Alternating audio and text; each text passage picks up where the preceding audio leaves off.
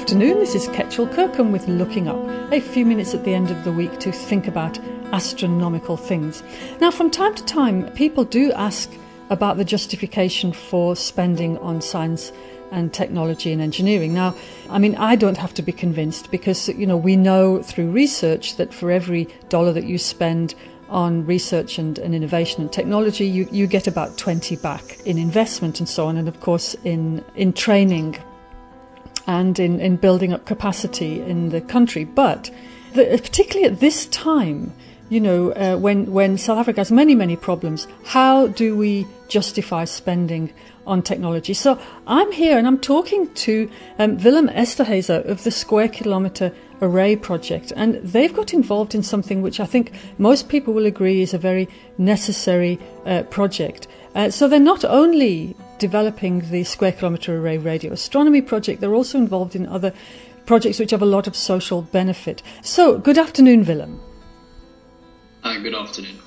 Now, so you're a manager, you're an engineering manager at the South African Radio Astronomy Organisation, which runs the Square Kilometre Array project. But you've got involved in this new project to do with ventilators. Please tell us about it. Yeah, so it's called the National Ventilator Project. And essentially, Minister Patel mandated SARAO to coordinate the development of ventilators in South Africa. And it was essentially based on the system engineering expertise that we developed. So why should we build our own ventilators rather than just buying things from overseas? Yeah, so we did quite a bit of background research on that. And traditional ventilators, it's a very complex machine for one.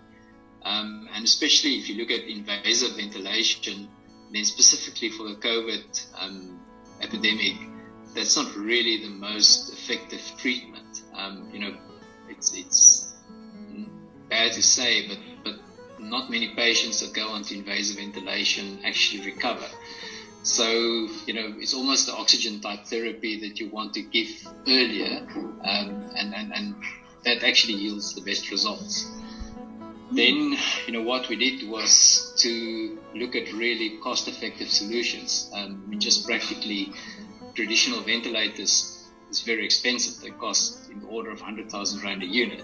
And ultimately, we did developments that specifically focused on CPAP type developments that we could do in the order of, around 10,000 Rand a unit.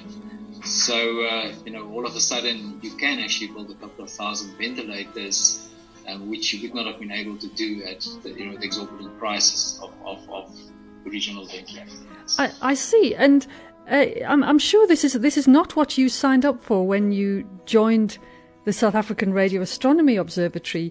You didn't expect to be in charge of a project which would be developing or producing ventilators.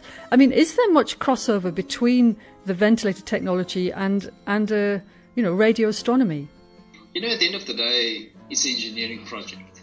And I've often said, and that's what system engineering does for you. You take a user requirement, it doesn't matter in what field it is, and you translate it into engineering requirements. So, if it's astronomy, you build dishes, it comes to pointing accuracy, surface accuracy, and so forth. And then it's an engineering problem that an engineer can solve for you. And how is this project going? When can we expect ventilators to be rolling off the shelves? So the first production contract is being signed as we speak.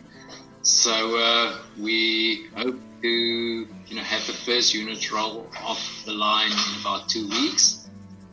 We hope to have 2,000 units by 26th of July, 6,000 units by the 12th of August, and 10,000 units by the 6th of September. And it's something different to think about, and I'm sure that not many people really knew that this kind of work was going on that's connected to the Square Kilometre Array. So thanks for telling us about it, Willem. Thanks for having me. For now, this is Ketchel Kirkham wishing us clear skies.